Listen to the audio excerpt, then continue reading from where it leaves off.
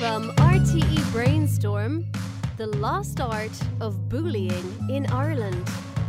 It was common practice for people in rural Ireland to migrate to the hills for the summer, right up to the early 1900s. By Eugene Costello from UCC. The idea of leaving the house and doing some travelling over the summer, even within Ireland, is probably on the minds of a few of us these days.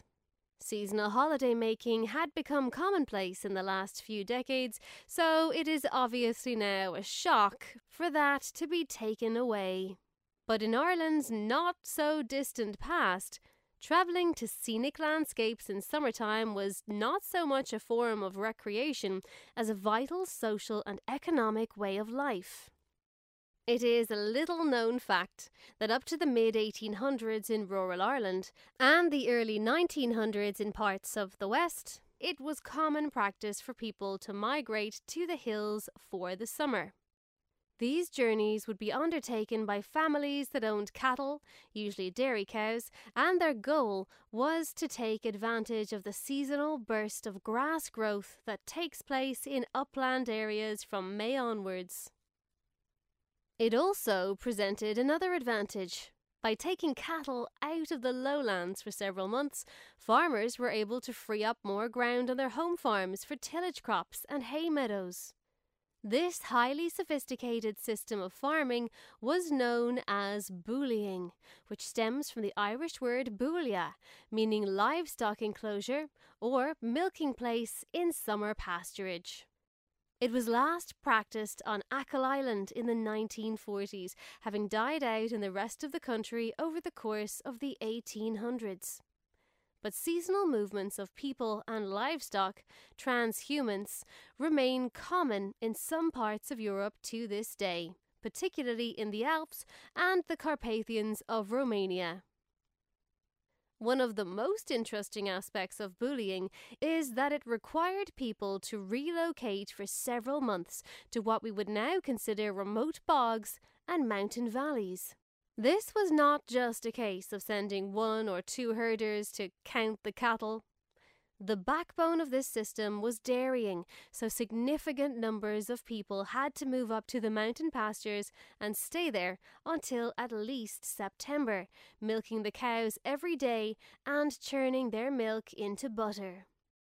This butter played an important economic role in pre-modern Ireland, helping tenant farmers to tap into the growing international markets during the 1600s and 1700s. On many hillsides in Ireland today, one can still see the physical remains of this extraordinary way of life. The herders would sleep in groups of 2 to 5 in small one-roomed huts. Typically, these structures had stone walls with scraws of peat from the Irish scrathcha placed on top of them, and then more scraws and or heather used as roofing. Some older huts were probably built largely of wattle or wickerwork, especially before the 1700s when trees were more common in our uplands. Fascinatingly, by the 1800s, it was mostly young people and teenage girls especially who had the job of looking after cows at these seasonal boolies. This gave rise to a vibrant, but now largely forgotten, cultural scene in Ireland's uplands. Oral history collected in the 1930s and 1940s in Connemara, Mayo, Donegal and the Galtee Mountains makes clear that bullying facilitated the transmission of a lot of important cultural knowledge. One man from Clough Cheanowla in Donegal states that his mother had learned her songs from other dairymaids in the hills, while another account from Iris Éanthach in Galway outlines how the girls not only sang but played musical instruments and danced as well. But there could be danger too. Several folk stories in Irish from South Connemara and West Mayo portray upland bully sites as places where weird things were more likely to happen, especially at night. Hags or Cailleacha frequently appear, cursing people or taking the form of a hare in order to steal milk from the cows.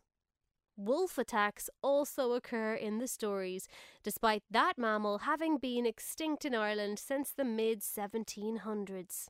Strange men could even arrive and try to abduct a girl, though this usually resulted in the strangers being outwitted and physically beaten or killed. These stories reflect the anxiety of communities that were sending their children several kilometres away from home, and some of them were no doubt intended as cautionary tales. In reality, socialising was expected on the summer pastures, with young men from the area visiting boolie sites at night if they weren't already up there themselves as herders. The small degree of independence which young women gained as participants in bullying was sometimes missed later on in life. There is an unmistakable sense of loss in songs like Na Gowna Gala and Eilealú na Gowna, in which married women reminisce about their time looking after cows and calves in the hills. The fluidity and freedom of bullying confounds the popular notion of Old Ireland as a staid place where inflexible traditions kept people in their place. Rural society had its rules, but these were, and are, far more complex and liable to change over time than we tend to acknowledge. Based on a piece for RTE Brainstorm by Eugene Costello from UCC. Discover more at rte.ie/brainstorm.